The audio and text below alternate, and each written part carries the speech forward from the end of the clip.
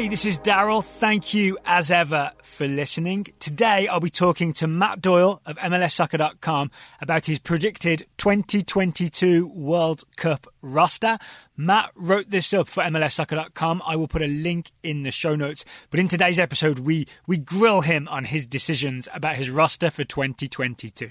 Also, if you haven't heard this week's episode of Allocation Disorder, I highly recommend it. You'll find it in this feed, in the Total Soccer Show feed, and it's the Athletics' Sam Stejskal talking to his Athletic colleagues, getting their best stories from covering American soccer throughout the years. Really, really good stuff. Going forward, tomorrow, that's Friday's episode of the Total Soccer Show, Taylor and I are going to catch you up on all the soccer news you might have missed, including the Bundesliga's decision to maybe get back to playing soccer pretty soon. We'll also have on that same episode a review of episode 4 of Sunderland Till I Die. That's the January transfer window deadline day episode. Today's episode of the Total Soccer Show is brought to you by Remarkably Remote, a new daily microcast from the experts at GoToMeeting, all about making work from home work for you, with indispensable intel on how to stay sane, how to stay motivated, and how to stay productive at home. Remarkably Remote is here to help you in this brave new remote working world. Find Remarkably Remote on smart speakers or subscribe on your favorite podcasting app. You can also listen at gotomeeting.com/tips. That's gotomeeting.com/TIPS.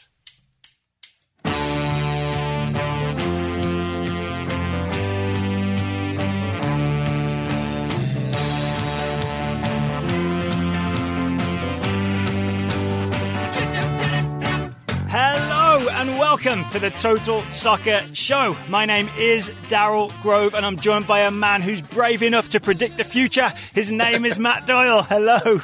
Hello, Daryl. I'm calling in from the petri dish of the apocalypse, New York City, 2020. And part of your sort of pandemic content creation is you've been looking away from 2020, I think somewhat wisely, and into the future, and predicting the US men's national team's 2022 World Cup roster. And I only found this out when I looked at the desktop version, not the mobile version, the starting 11 for the 2022 World Cup. First of all, I love your optimism that we're definitely qualifying. Well, I had been drinking. So, yes, that optimism stayed in place through about half a bottle's worth of something and came out on the page. But I do think, look, everything that to not qualify last time, like literally everything needed to go wrong. Yeah, I just don't think we can. I don't think we'll see that level of bad luck and bad management and bad play from key players. I don't think we'll see that happen again. I agree. Yeah, I'm only slightly teasing. I will say we get our listeners ask us sometimes, hey, can you predict the 2022 World Cup roster? Can you predict the 2026 World Cup roster? And we say, no, we're not brave enough. So I salute you for looking into the future, Matt. Well, like I said, it was, drinking a little bit. So the courage came in liquid form, as it often does. And here we are. People are clicking on it. People seem to enjoy a little bit of daydream, considering that we live in hell right now. Oh, yeah. So. Yeah. Blue sky daydreaming. Blue sky daydreaming. All right. So your post-pandemic 2022 World Cup roster. If it's good with you, I'm going to go through sort of position by position, list out your picks, and maybe ask you a few challenging questions. Consider me like the comment section. I'm going to be like the comment section. Great. This is the perfect way to start to spend the afternoon. So your goalkeepers are Zach Steffen, Matt Turner, and David Ochoa. This immediately jumped out at me. I thought, wow, Sean Johnson and Brad Guzan don't make it 2 years hence. Yeah, that's kind of the blue sky thing about it, right? Because I love the idea of having a young keeper as our number 3.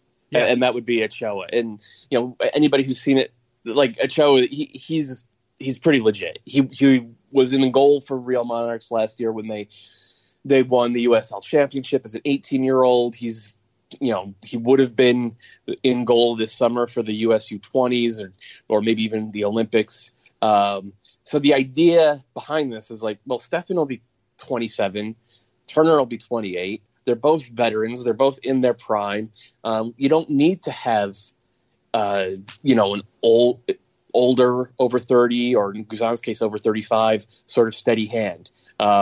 It is a blue sky daydream. I think it is much more likely that one or both of Sean Johnson and Brad Guzan will be in Qatar with the U.S. a couple of years from now. I like how you got both pronunciations in, covering your bases. Right? Yeah, I did the same thing. Have we ever decided which one is correct? I think what you just did is correct, because then you're right. You're both right and wrong both ways. Right? Yeah, there you go. So is this is this a Matt Doyle choice, or is this a predicted Greg Berhalter choice? This is a little bit of both. Okay. So the caveat at the start of the column, and really with all sort of roster predictions, is like, I'm not just going for possible, I'm going for plausible. Yeah. And it is plausible that, first of all, Zach Steffen, I have him at Manchester City. I mean, I think there's like a 1 in 50 chance that he's actually good enough to be Manchester City. But like, okay, it's plausible that they have him under contract. I think it's plausible that Matt Turner is actually as good as he's looked the past 2 years. And if that's the case, he will pick himself for the national team. And then it's plausible that David Ochoa this time next year is a starting goalkeeper for Real Salt Lake, and that Steffen and Turner are so ensconced with the national team, and Berhalter was so confident of that and confident of the locker room culture that he's willing to take the kid just to get the World Cup experience, to think about 2026 and 2030. My God, I'm not going to, I guess I just went that far out, didn't I? My next column will be the 2026, and then 2 weeks from now I'll have the 2030 World Cup roster prediction. Oh, I look forward to reading. Yeah, Moses Nyman time, man. That's the guy from your neck of the wood. Oh, yeah. So I did notice as well that you maybe projected where some players would be with their clubs, and you touched on that with Zach Steffen. I think I read a couple months ago that they were about to let Claudio Bravo go at the end of his contract. So there is a spot to be filled as Man City's backup keeper, right? And I wanted to ask you if that would concern you if Zach Steffen was essentially sitting on the bench, watching Ederson play for Man City, and playing in the Carabao Cup.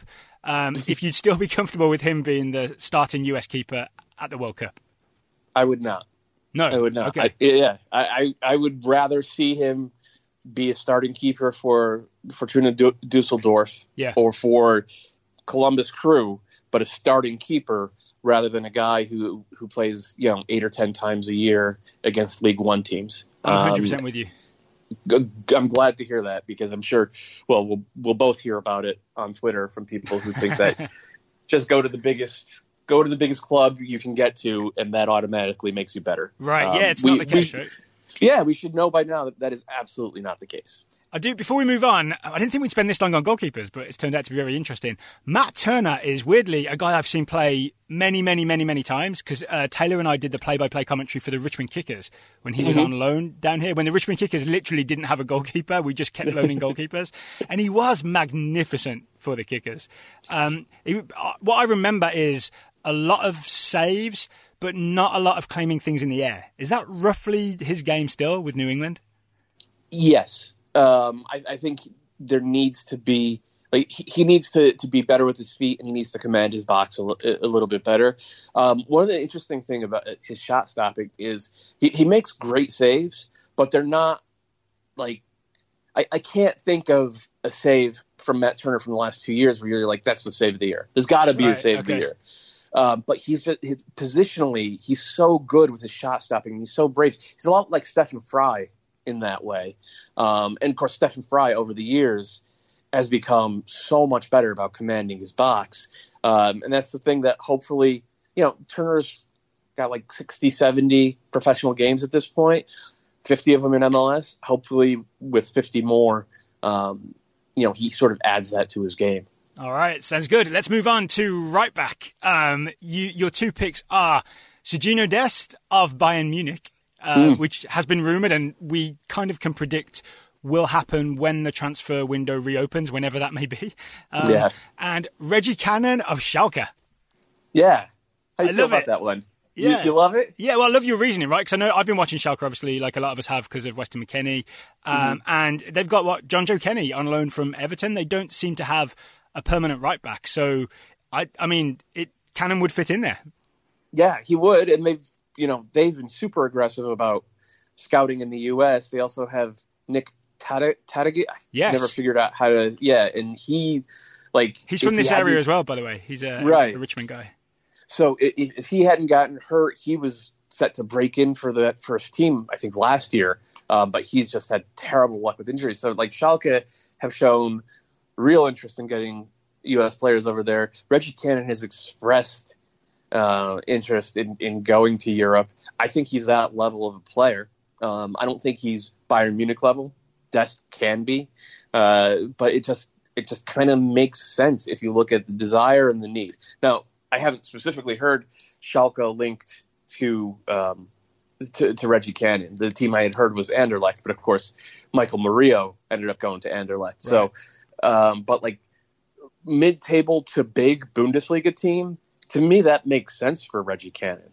He has shown me nothing over the last 3 years that makes me think he's not at that level, or at least capable of getting to that level. Am I right in thinking that the new contract that he signed is structured in a way that sort of encourages Dallas to sell him?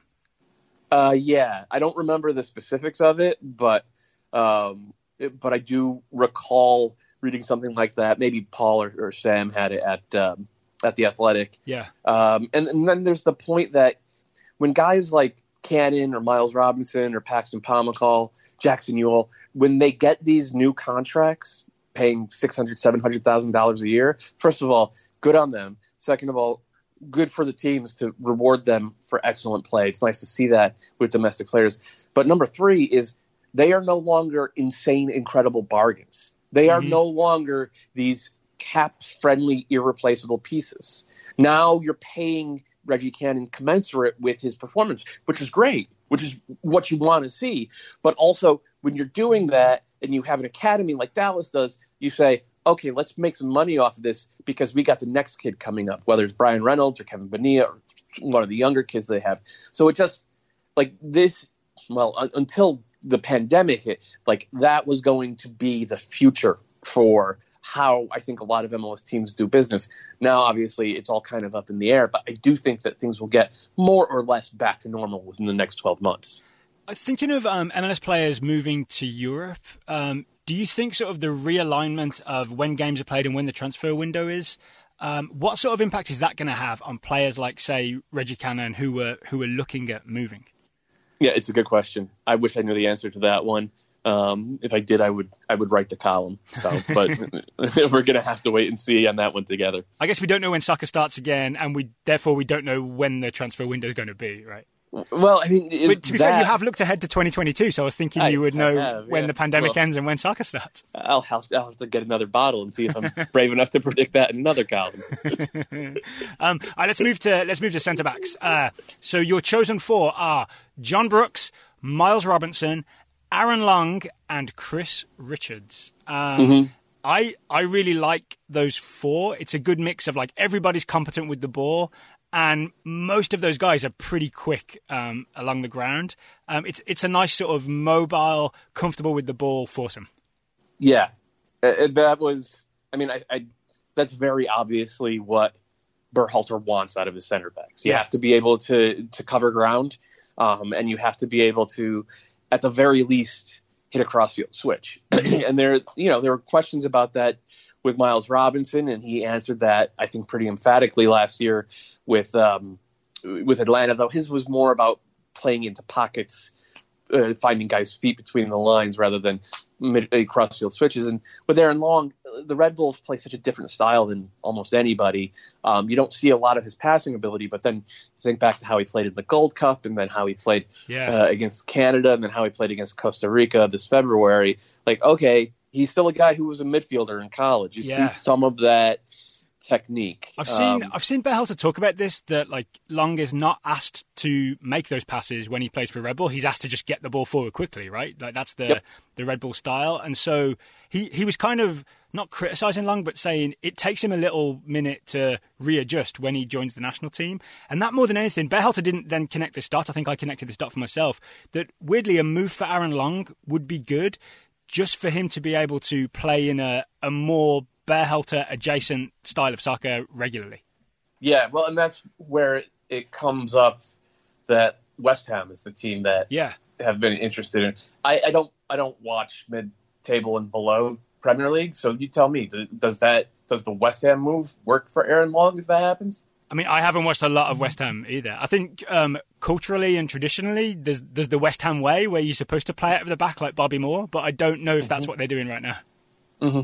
Okay. So, what if Aaron Long doesn't move? Does he still make your roster? I think he does. I think that the gap between MLS and the best leagues in the world is obviously large, but it's not disqualifying. And we've seen that, I think I wrote this in the column, but Eddie Pope was still the best center back in U.S. men's national team history, and he spent his entire career in MLS. And a guy like Jeff Cameron, super talented player, goes to the Premier League and somehow is more mistake prone when he plays for the U.S. national team, whether it was Portugal in 2014 or Costa Rica at Red Bull Arena in 2017. It doesn't inoculate you against the types of mistakes that can lose your team games or lose your team points. So I don't think it's disqualifying. I understand why everybody wants to see our players go to the very best leagues in the world, though. And for the most part, I want to see it as well. I just want to see MLS teams be ready to replace those guys creatively and intelligently, and for the most part, with players that they themselves have developed. I do think that it's crucial for our teams to really understand that and invest in that. And I think one of the big stories of the league last 5 years is that most of them kind of have. I wouldn't be doing my job as the comment section if I didn't go back to right back and ask you why no DeAndre Yedlin? Why Dest and Cannon ahead of DeAndre Yedlin? I also like that you think you got away with that and you happily moved on to centre backs. You know what? I almost reminded you. I was like, he's asking about DeAndre Yedlin is a pretty good player. He's if we were playing a 3-5-2 and he could be a wing back, I think I would probably have him on this roster. But he's 26, 27. And whether he's playing for Newcastle or the U.S. national team, he still forgets that there's a guy behind him off his back shoulder about to score at the back post. He does it constantly. And he's got 200, 300 top flight games at this point between club and country. And he still makes that same mistake. And Dest is he makes young player mistakes, but he doesn't make that one. Reggie Cannon doesn't make that one. Yeah. So it's. I'd say Dest offers a little more in terms of building out from the back and just his comfort on the ball and his ability to wiggle out of tight spaces than Yedlin does. So there's more of an upside as well. Yeah, I mean, to say he offers a little more is to undersell it. Yeah. Dest is, as far as fullbacks go, Dest is absolutely magical with what he can add in terms of possession, hitting really useful passes, not just useful, but game opening passes. And then, pure attack. Dest, he's the best that we've ever had at either fullback position. And I know he's only 19, but I'm willing to say that already. Yeah, okay, that's confident, but I like it. The best we've ever had in terms of attack and possession, not overall. I see. So let's clarify that. I think that still has to work defensively. You also have Chris Richards in your centre backs. We briefly mentioned him. I think in the column you mentioned that maybe he's just gone on loan to Paderborn as opposed to breaking into the Bayern first team. Mm-hmm. I look at Chris Richards as a player I really like, but weirdly the size of the club that he's at worries me in that he might end up constantly in the reserves. Yeah, I kind of absolutely agree with that. And he kind of struggled this year in the reserves as well. So there was some hope back in August that maybe he would work his way up to fourth on the first team depth chart. And he probably went in the opposite direction. I think he has the talent to get there eventually, but I don't think he's going to do it by playing in the third division. So he's probably going to have to go on loan. I wouldn't be shocked if he was sold outright, because Bayern don't actually do a ton of loaning out their best young players and then bringing them back. Like, they're not like Chelsea, right? They don't have that sort of system. They kind of make their decision early and just go from there. And of course, they can buy almost anybody in the world. So it'll be tough. And like this one felt more hopeful than realistic with Chris Richards. But what underpins all of this is like Chris Richards is wildly talented. Mm-hmm. He's an SEC athlete, and he also can pass the hell out of the ball. So you have those two things to build upon. Somebody's going to find him playing time, and I'm confident that if he gets playing time and stays healthy, he's a U.S. national team caliber center back at the very least. So SEC athlete is a cultural reference I don't get. What does that mean? Oh boy, it's a college football thing. The idea is, kind of bandied about for the past 40 years. What if our best athletes played soccer? I see. Yeah. And like Chris Richards is like, he's literally from Alabama. Like he's from Auburn versus, he's from Iron Bowl country. And somehow he chose soccer.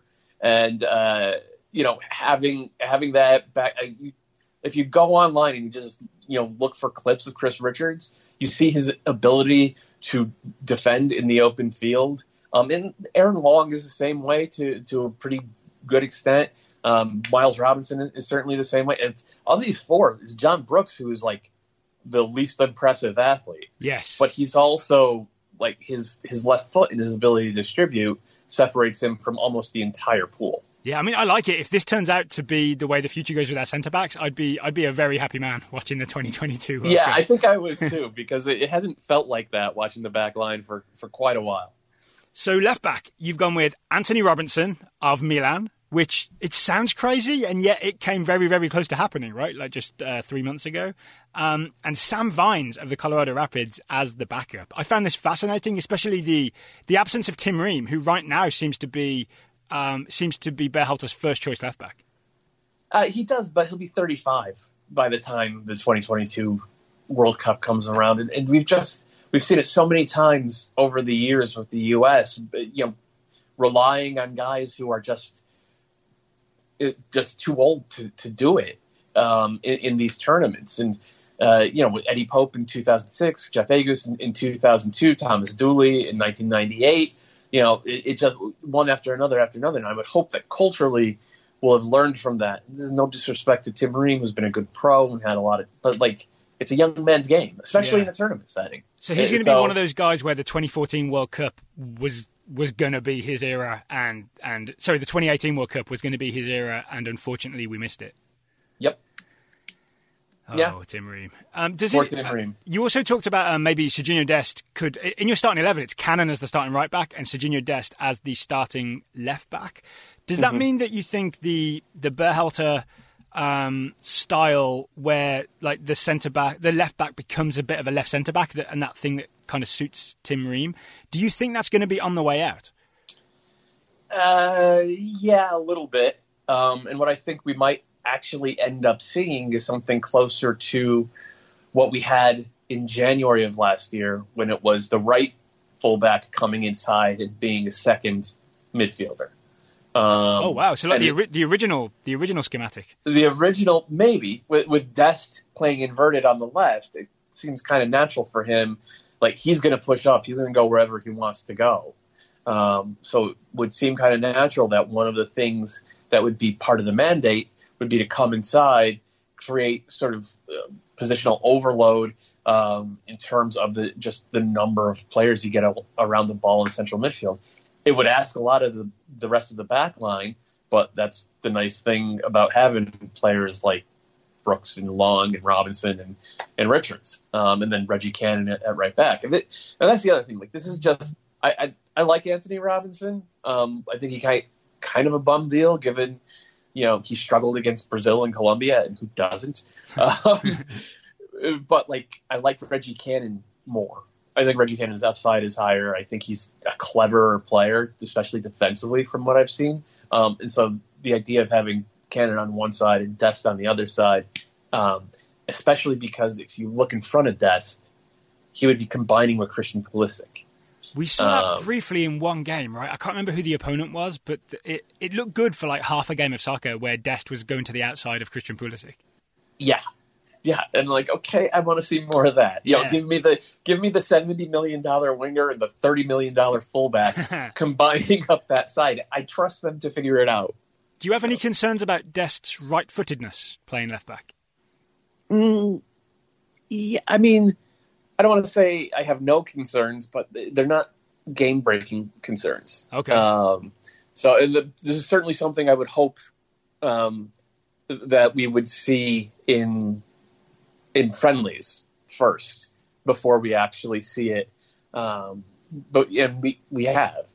But it's where it's Dest's debut, right? Was left back. Yeah. So this is not going to be Jurgen style where he wakes up and has a eureka moment at 2:30 in the morning and then scribbles out an entirely new lineup for the next day. Like there's a process with Berhalter. Hitzelsberger at left back. Yes, yeah, exactly. Good Lord. So, yeah.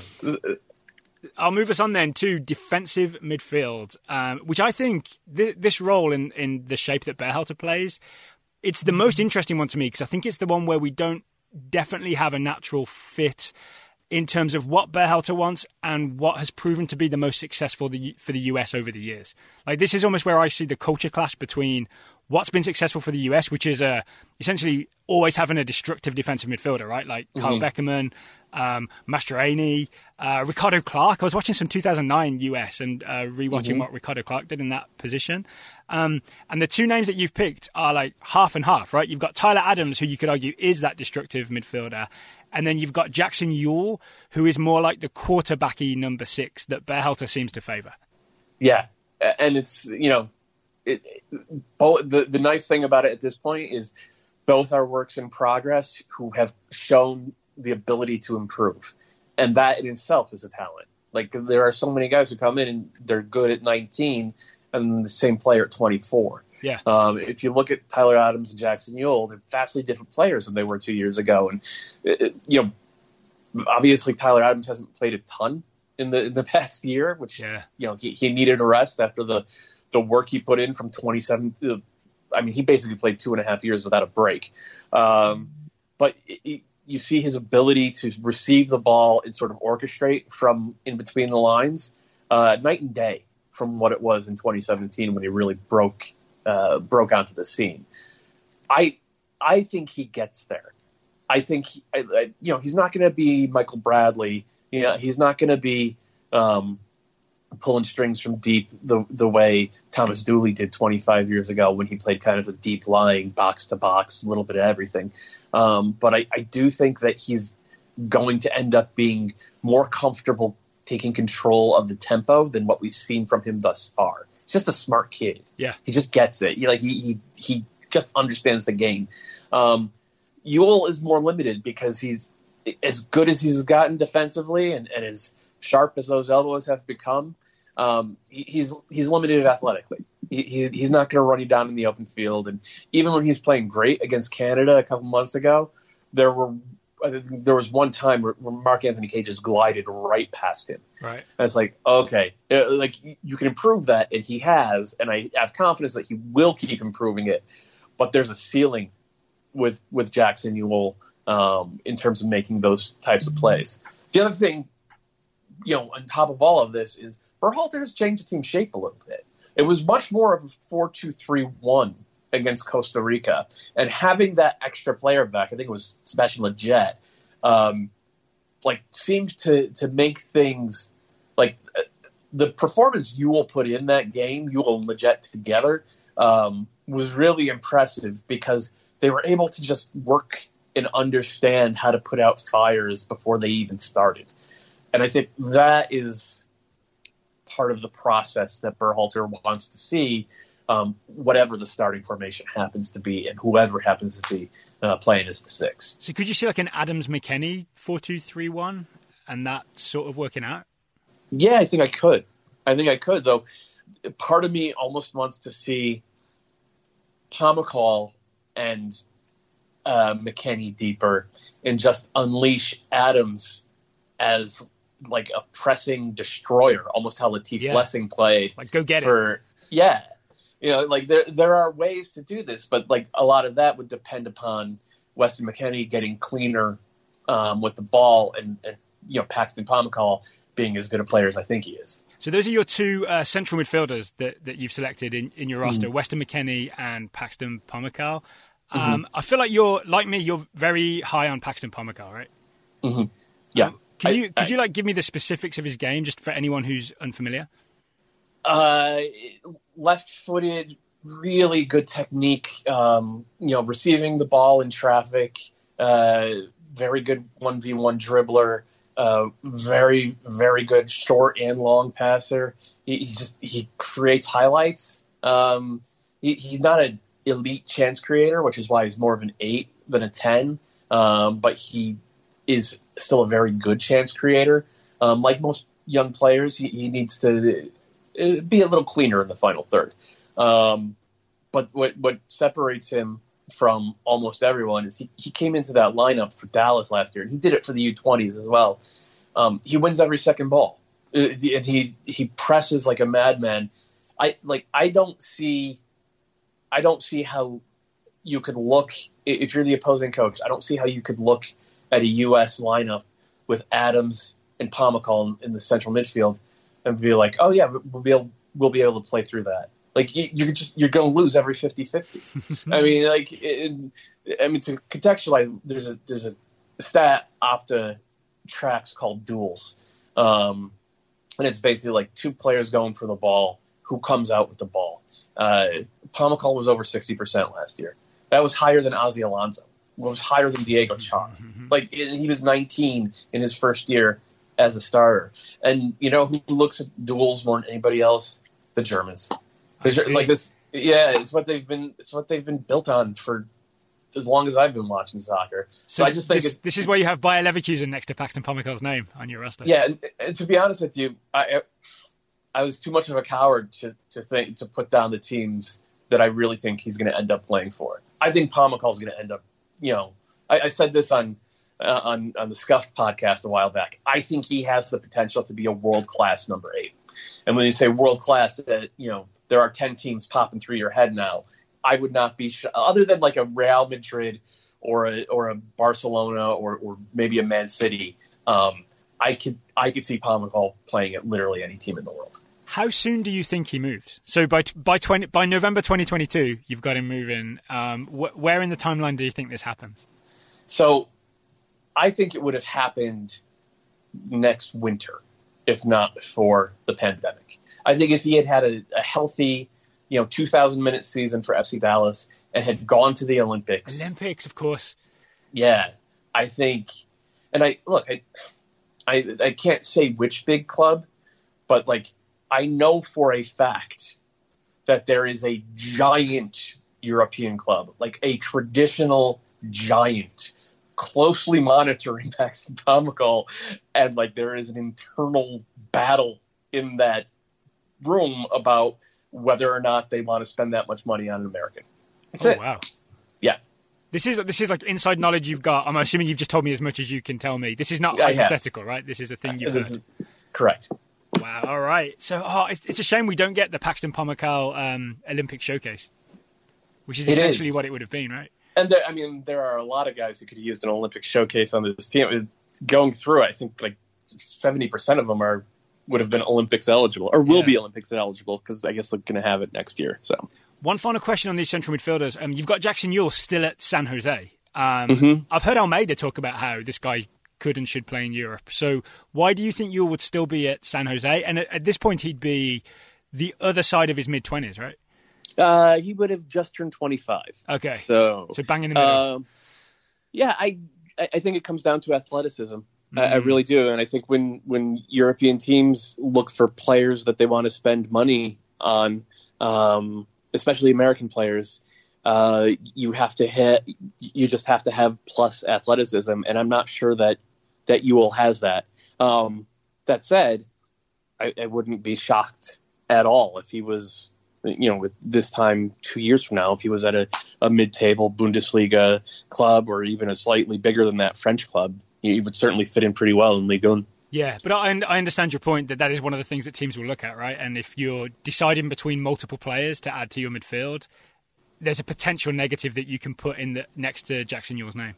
Yeah, and the thing is, like, teams will splash out on a subpar athlete, Argentinian player, but they just have never. There is that track record of Argentines going to Europe and whatever their physical attributes are, being really good players. There isn't that with the U.S. So I think it'd just be harder with someone like Yule to break through at that level. Hey, this is Daryl cutting in to let you know about today's sponsor. Today's show is sponsored by Policy Genius. We're looking ahead to 2022. And we might get some things wrong. We might get some things right, but we might get some things wrong. Sometimes, though, you can get things right on the first try. One of those things is shopping for life insurance. That's where Policy Genius comes in. Policy Genius makes finding the right life insurance a breeze. In minutes, you can compare quotes from the top insurers to find your best price. So this is like if you could compare all the top players, you could make the right selections if you had the aggregator that is Policy Genius. And you could save $1,500 or more a year by using Policy Genius to compare life insurance policies. Once you apply, the Policy Genius team will handle all the paperwork and the red tape for free. They will not hassle you. They will just handle the paperwork after you apply. Policy Genius doesn't just make life insurance easy either. They can also help you find the right home and auto or disability insurance. So you may look back and think mistakes were made in the past, but you should never be distressed about life insurance with Policy Genius. In just a few minutes, you can find your best price and apply at policygenius.com. We all get things wrong from time to time. At least we can get life insurance right with Policy Genius. Okay, let's get back to Matt Doyle predicting and daydreaming about his 2022 World Cup roster. I want to move us on to what you've classified as attacking midfielders, and I want to say they're your two bravest and most exciting picks on the roster. It's Brenden Aaronson and Richie Ledesma. Yes. Did Adam Bells just take over this part of the roster selection? So Ledesma was a pure throw-in for Bells' sake. I didn't want to have the angry DMs for him. No, I love Richie Ledesma, and that goal he created for Soto against France in last year's U20 World Cup still plays through my head because there aren't a lot of guys that we've ever had who could have made that play. He has easy speed. He doesn't look like he's running hard, and then suddenly he's created 2 yards of distance between him and I don't remember who the French defensive midfielder was, but this is France. They can all run. And Ledesma just dusted him and slips it right to Soto in stride. It was a Landon Donovan play. We don't get a lot of those. Yes. So that was super exciting. And the fact that he's not just at PSV, he's at PSV on real money. And because you have to be, right, for the work permit. You have to be. And they just extended him. And it's, they're going to keep selling their players, and that clears a path to him to becoming the playmaker for PSV. I think he would have already made his PSV debut by now, if not for, again, the pandemic. Yeah. But I'm super, super high on Richie Ledesma. I just love the way he sees the game. He still has a kid's body. He needs to get stronger. He needs to get better defensively. But every time you see him interviewed, he's like, I have to get stronger and better defensively. And so it's like, okay, he's at least aware of that. So, and I like that. And then you have Brenden Aaronson at RB Leipzig.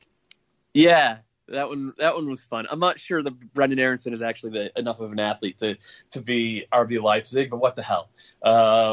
He was so impressive. These 2 games for Philly this year. And it was like the 2 things I said about him last year were like, okay, he's brilliant off the ball. He's really clever about he's one of the few that we have who, if he's receiving a pass, he'll throw a little hip feint or like shape his body a little bit weirdly before the ball even gets to him, just to throw off the defender.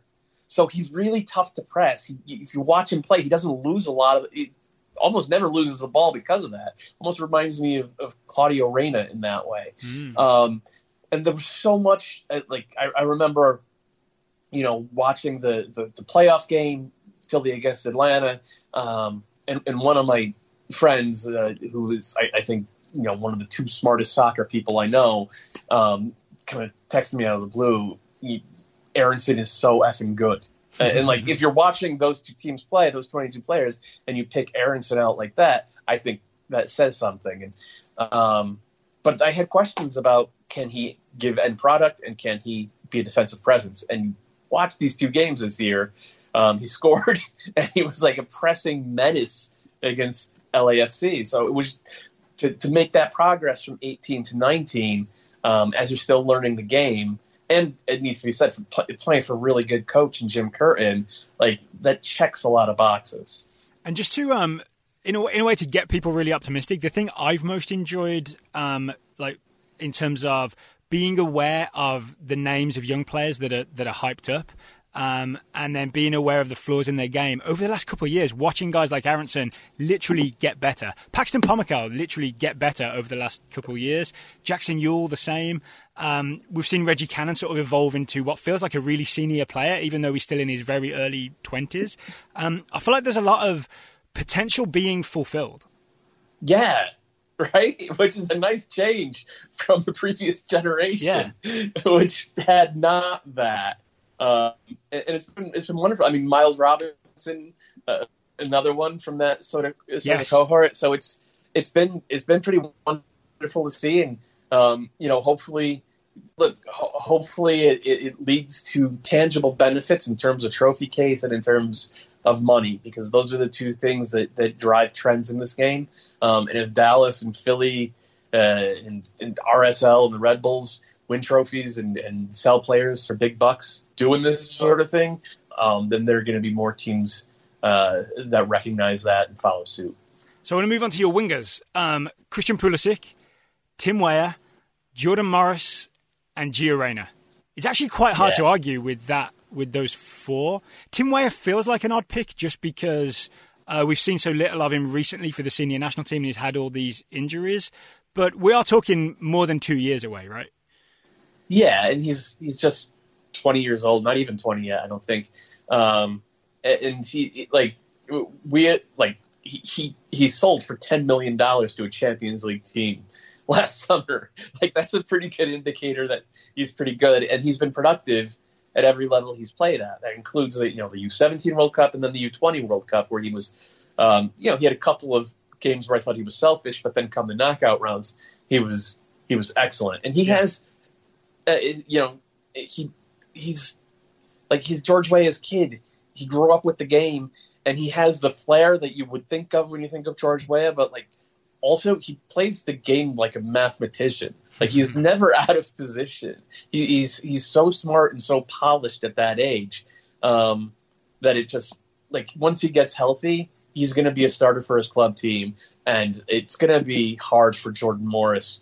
As excellent as Jordan Morris has been over the past year, it's going to be hard for Jordan Morris to keep Tim Weah out of the starting 11 for the U.S. national team as well. Thinking of Tim Weah's injuries, Christian Pulisic's on and off injuries, Tyler Adams' injuries. I've had a few people ask me, do you think there's some sort of curse over American players? And I want to throw a theory at you and see what you think.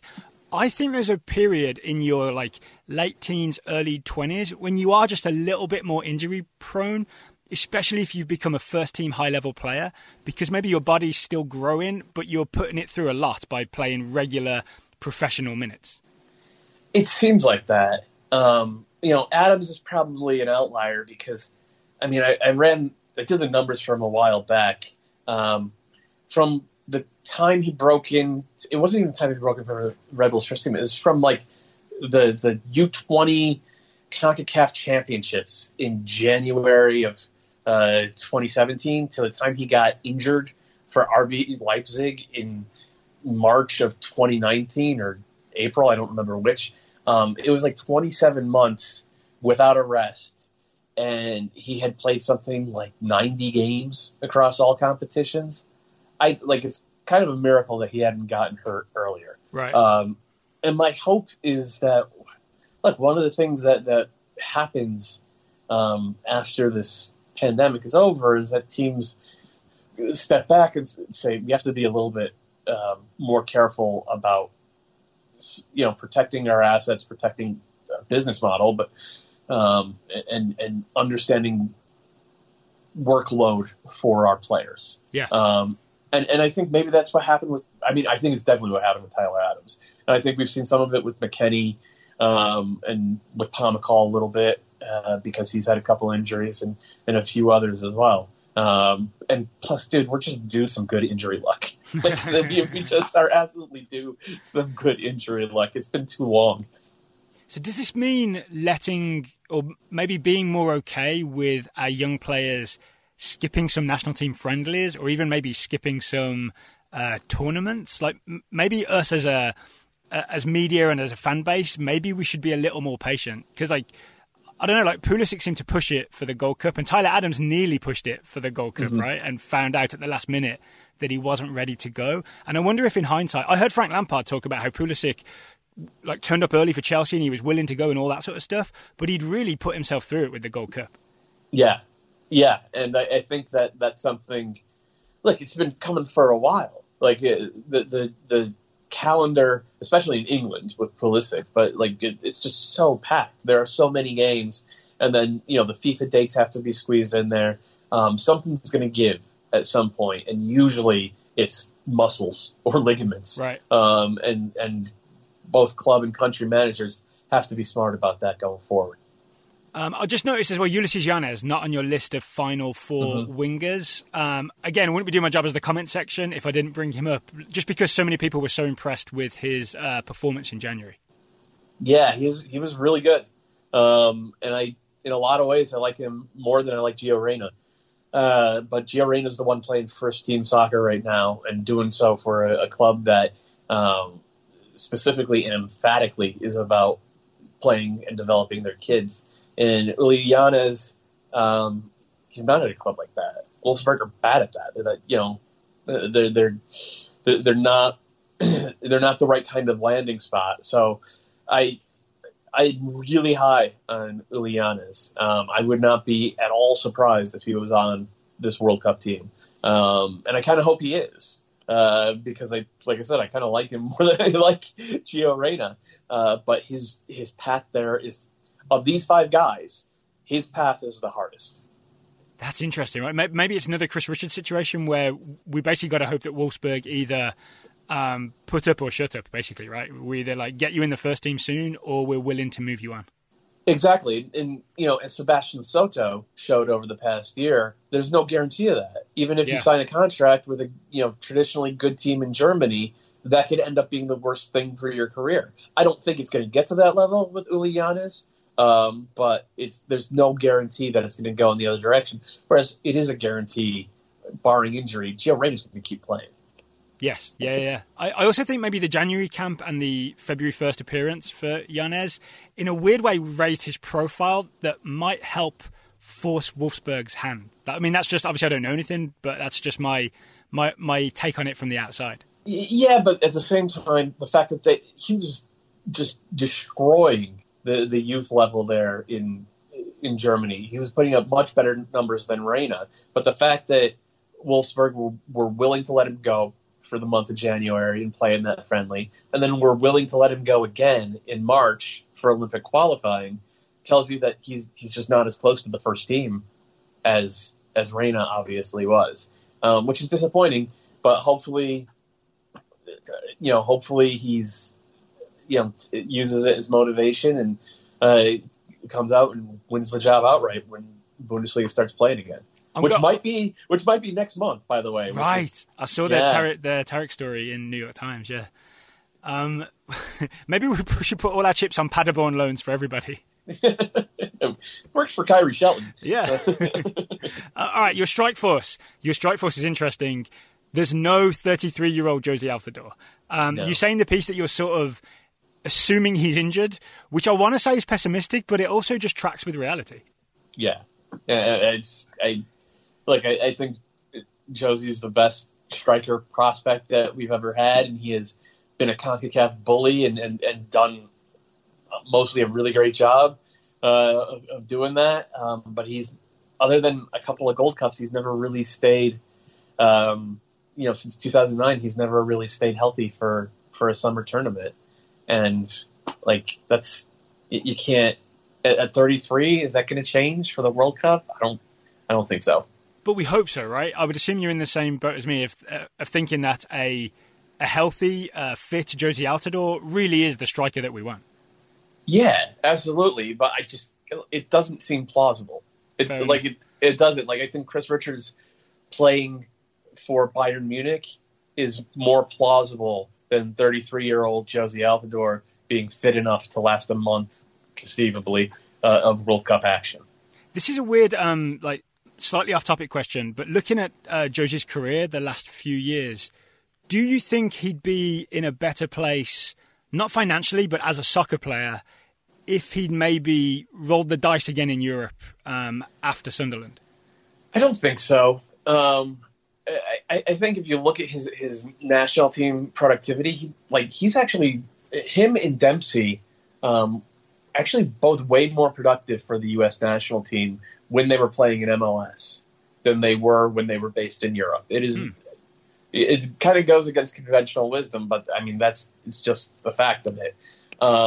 So I don't think that would have. So I don't think that's the do-over.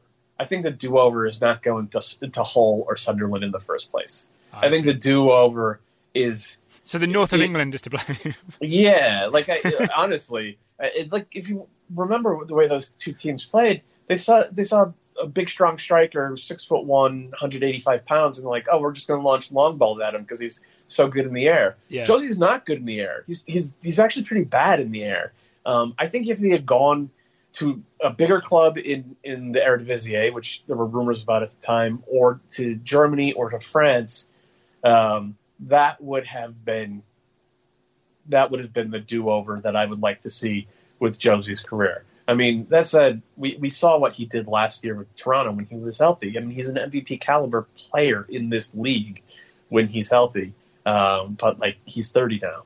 It's when he's healthy is going to be. I feel like it's going to be pretty rare from here on out.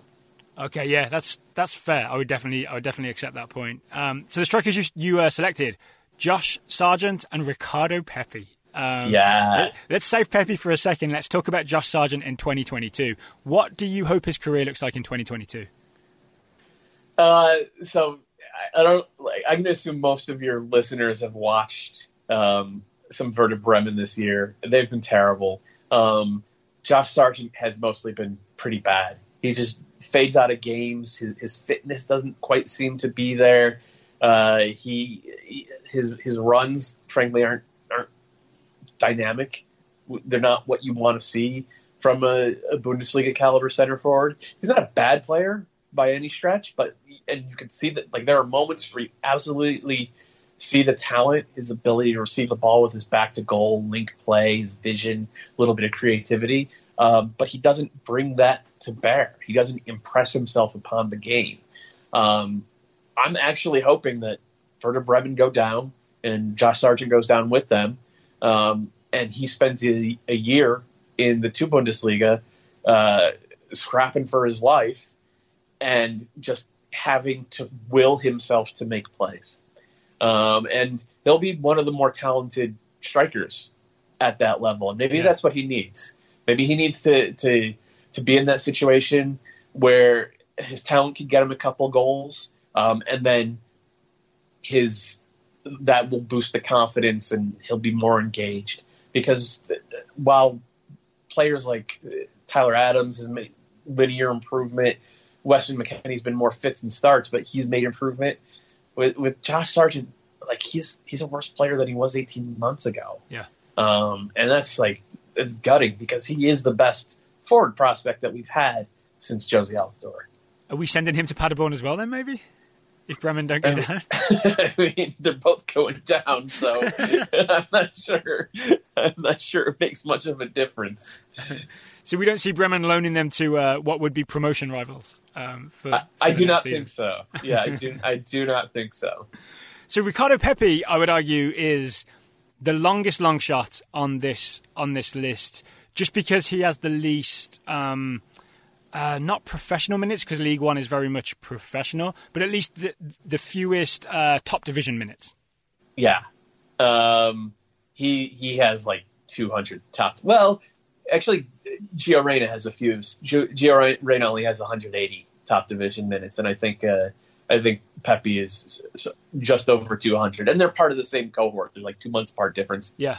In terms of age, Pepe's a goal scorer. He was a goal scorer for Dallas's youth academy teams. He was a goal scorer for the U.S. youth national teams. He scored like 11 goals in 12 games last year in his first year as a pro in USL League One. Yeah, he came to Richmond and destroyed the Richmond Kickers.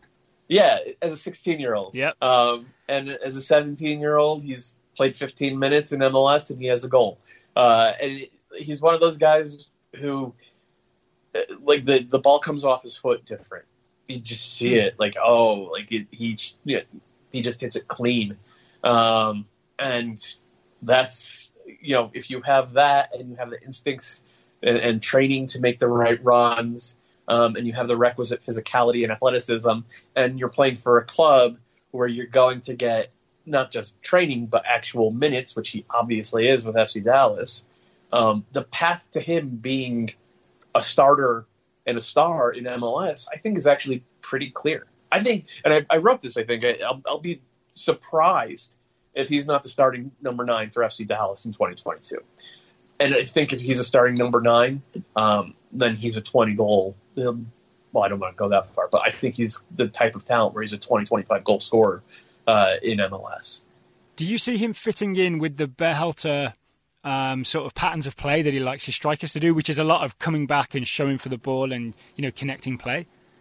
Yeah. I mean, he's not as good at that as Sargent. Sargent is really, really gifted in that if Sargent actually can remember exactly when he's supposed to make the run, he's really, really good at that. Pepe isn't quite natural, but he could at least be Gyasi Zardes level. I'll be surprised if he's not Gyasi Zardes level. But what gets Gyasi out on the field is that, Gyasi understands the system. Yeah. When the ball is at X, I go to Y, and just make sure that is how it's functioning. And I think Pepe can do that. I really do.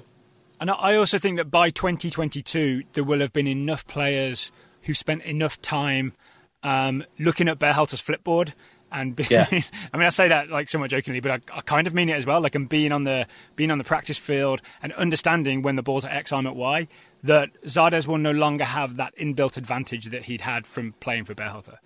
Yeah. Yep. And look, Gyasi's been better than people give him credit for, but I think we can all agree. Top scorer last year, right? Yeah, it makes sense. Yeah, I think 7 goals. So yeah, that would be top scorer.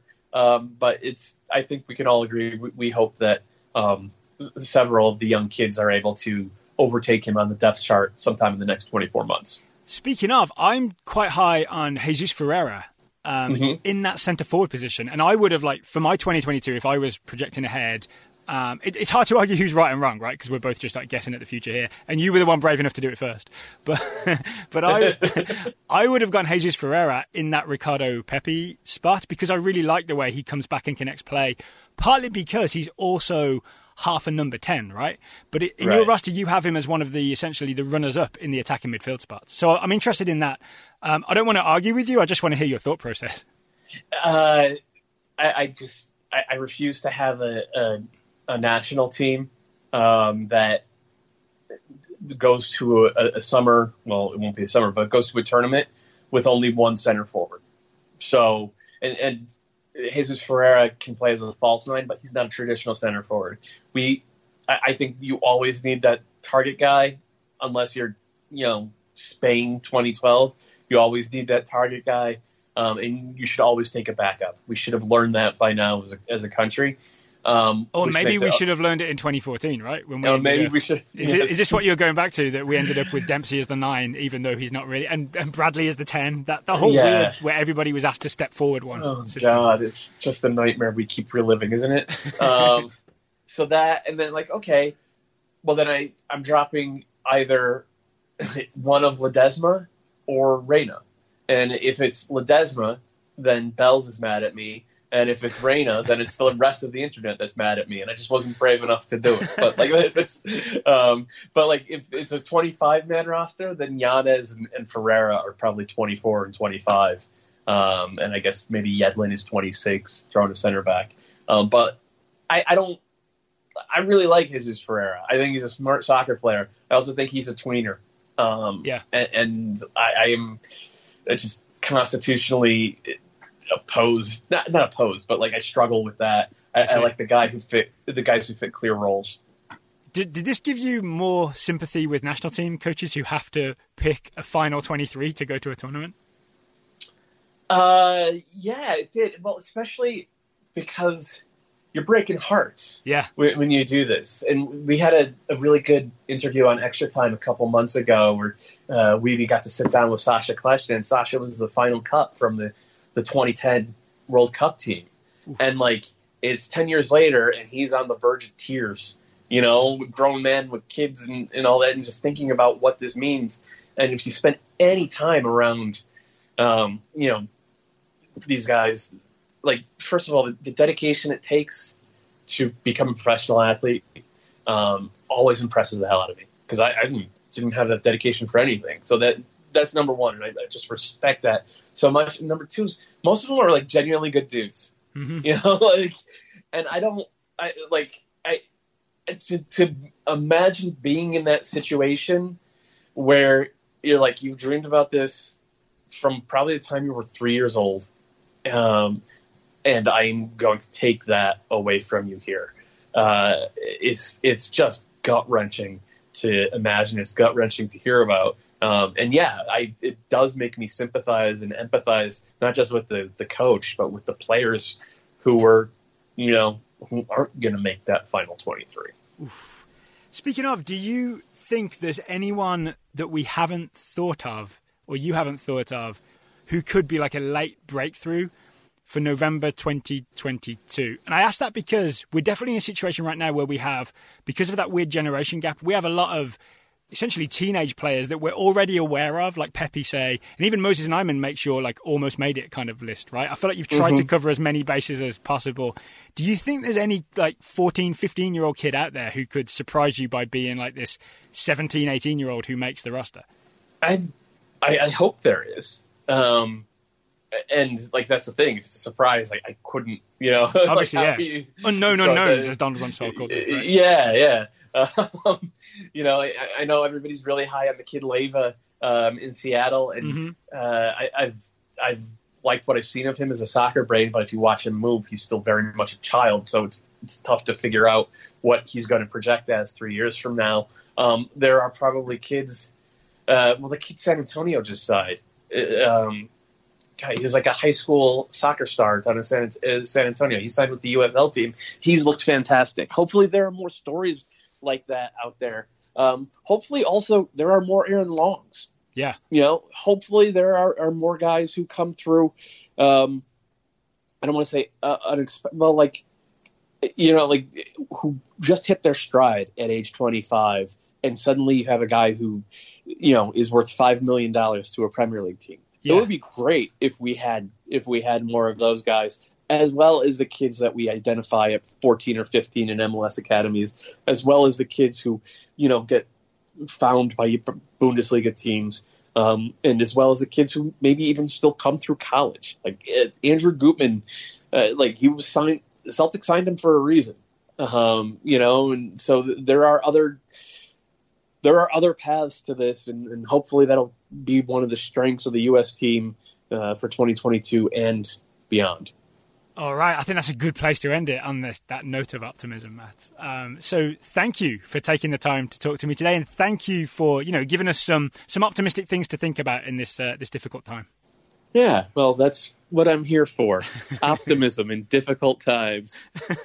I'm not sure that's exactly your brand, but maybe it is right now. Maybe you're the hero we didn't know we needed. We really are in the upside down, I think. All right, Matt, thanks once again. It's been great. Good talking to you, Daryl.